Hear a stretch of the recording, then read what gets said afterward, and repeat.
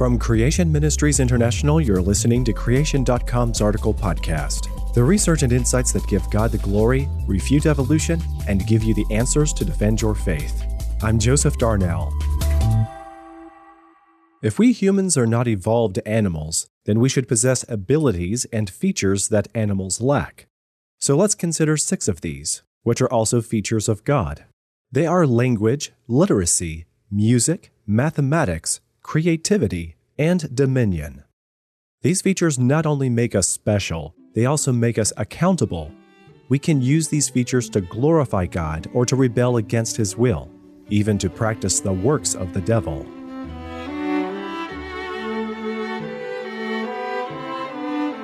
First, there is language. Humans are the only species with a spoken language, and there's no society known which lacks speech. Not only does language enable us to communicate with each other and with God in prayer, God used it to communicate with us. The Bible has many references to God speaking, for example, to Adam and Eve in Genesis 3, Noah in Genesis 6, Abraham in Genesis 18, Moses in Exodus 3, Saul in Acts 9, and the Apostle John in Revelation 1, 2, 3, to name just a few. Animals communicate in several ways, including by the sounds they make, facial expression, posture display, body movement, physical contact, and odors, but no animal is capable of speaking grammatical phrases or sentences. Nevertheless, in the Bible, there are 2 occasions when animals spoke. In Genesis 3, the serpent spoke to Eve. In Numbers 22, God used Balaam's donkey to speak to Balaam. These were one-offs for a specific purpose, and not the serpent's or the donkey's normal habit. Second, we have literacy. This is a subset of language, and while not all humans are literate, all have the capacity to become so. The sophisticated cultures that sprang up in Mesopotamia just after the flood were literate. Of course, hallmarks of civilization like writing and technology can become lost, especially in rapid dispersion migrations such as would have occurred following the language confusion at Babel. We know that God writes because He gave Moses the 10 Commandments on 2 tablets of stone written in the finger of God in Exodus 31. And God has written the names of all born-again Christians in His Book of Life in Philippians 4, Revelation 17, 20, and 21. We also know that all Scripture is God-breathed. See 2 Timothy 3. God chose to communicate with us by means of His written word, which also enshrines the gospel in the text of Scripture. No animal can read or write, so none uses the written word to communicate. Literacy is thus a gift commensurate with our having been made in the image of God. Thirdly, we have music.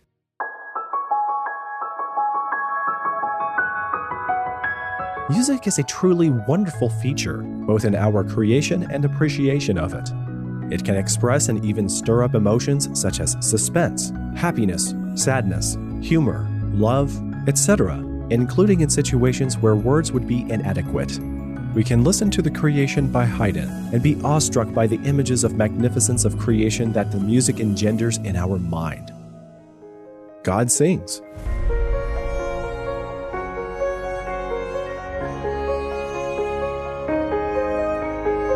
Zephaniah 3:17 says of God, "He will exult over you with loud singing." On a personal level, Ephesians 5:18 through 19 tells us to be filled with the Spirit, addressing one another in psalms and hymns and spiritual songs, singing and making melody to the Lord with all your heart. Do animals sing?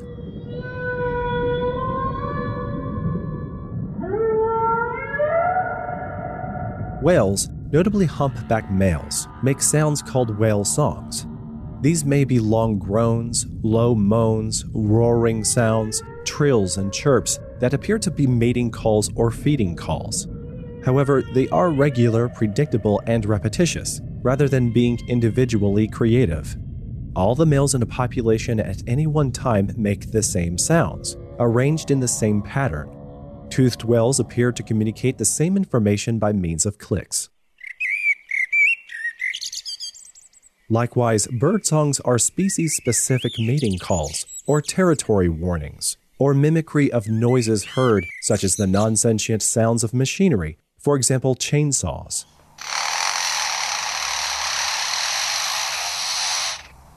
Fourthly, we have mathematics. Only God and human beings can use and understand mathematics. The relative dimensions that God gave to Noah for the ark in Genesis 6 were the optimum to achieve structural safety, anti-overturning stability, and sea-keeping quality for a floating vessel of that size in a stormy sea. And it has taken the use of sophisticated mathematical methods for humans to unravel the hidden order which God built into the cliques of dolphins. This gives them a sonar system that is so precise that it's the envy of the US Navy.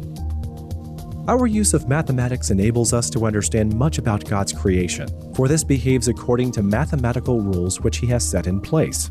Mathematics has enabled scientists to understand the structure and behavior of many cosmic phenomena, including the orbit of our solar system planets, and then to calculate the trajectories of spacecraft to take close-up photographs of them.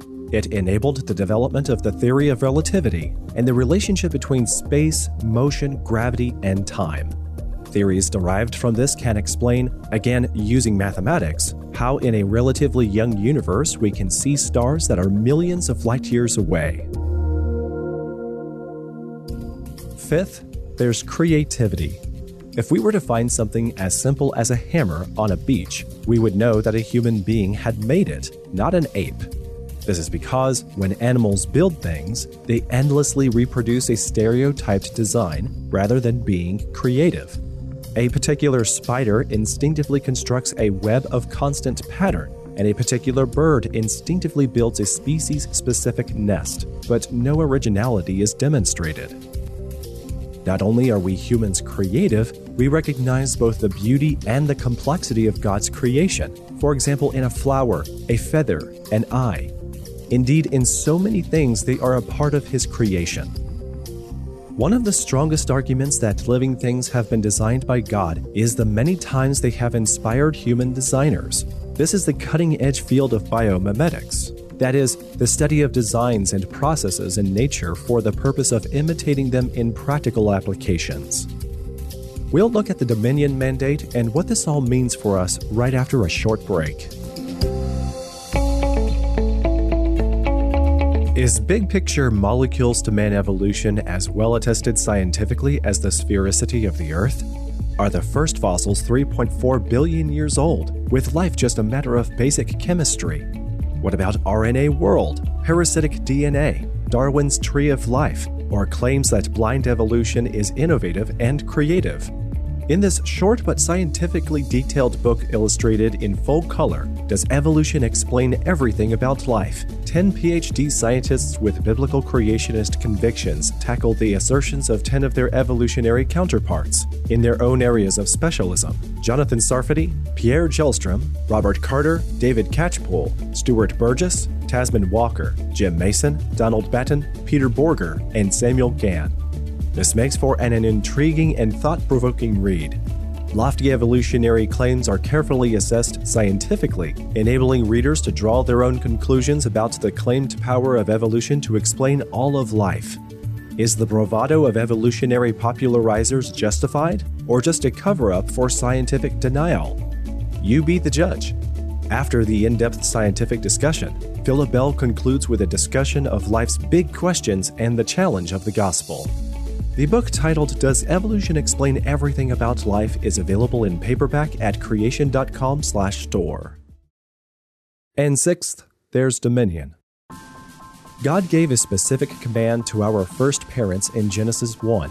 Be fruitful and multiply and fill the earth and subdue it and have dominion over the fish of the sea and over the birds of the heavens and over every living thing that moves on the earth. We have thus been given sovereignty over all the other creatures of the earth.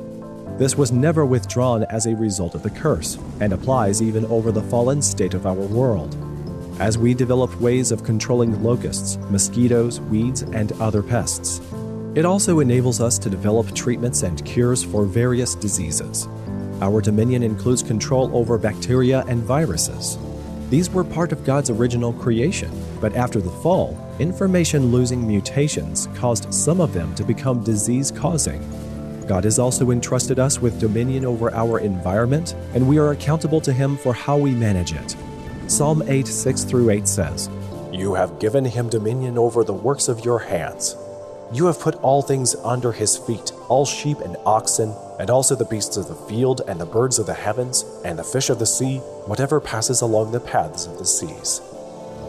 God gave Adam dominion over every tree in the Garden of Eden, except the tree of the knowledge of good and evil and the tree of life. When Adam and Eve ate the forbidden fruit, they lost their innocence and became experientially aware of evil, suffering, and death. These came into God's perfect world because our first parents chose to rebel.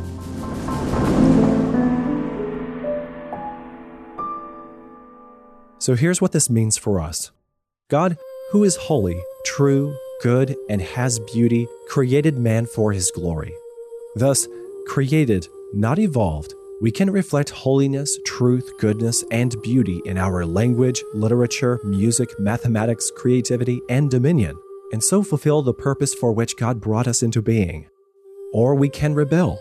It is true that we have all rebelled, but we can become new creatures in Christ through repentance and faith in Christ's death and resurrection on our behalf.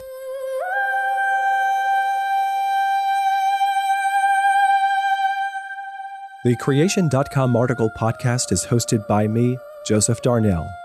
You'll find lots of interesting related content in the links and show notes. This episode's article was written by Russell Grigg. Be sure to listen to our other show, Creation.com Talk. Visit our events page to find a creationist giving a presentation in your local area. If you'd like to help us, become a monthly supporter at creation.com/donate. If you want the latest noteworthy research and news, subscribe to Creation Magazine.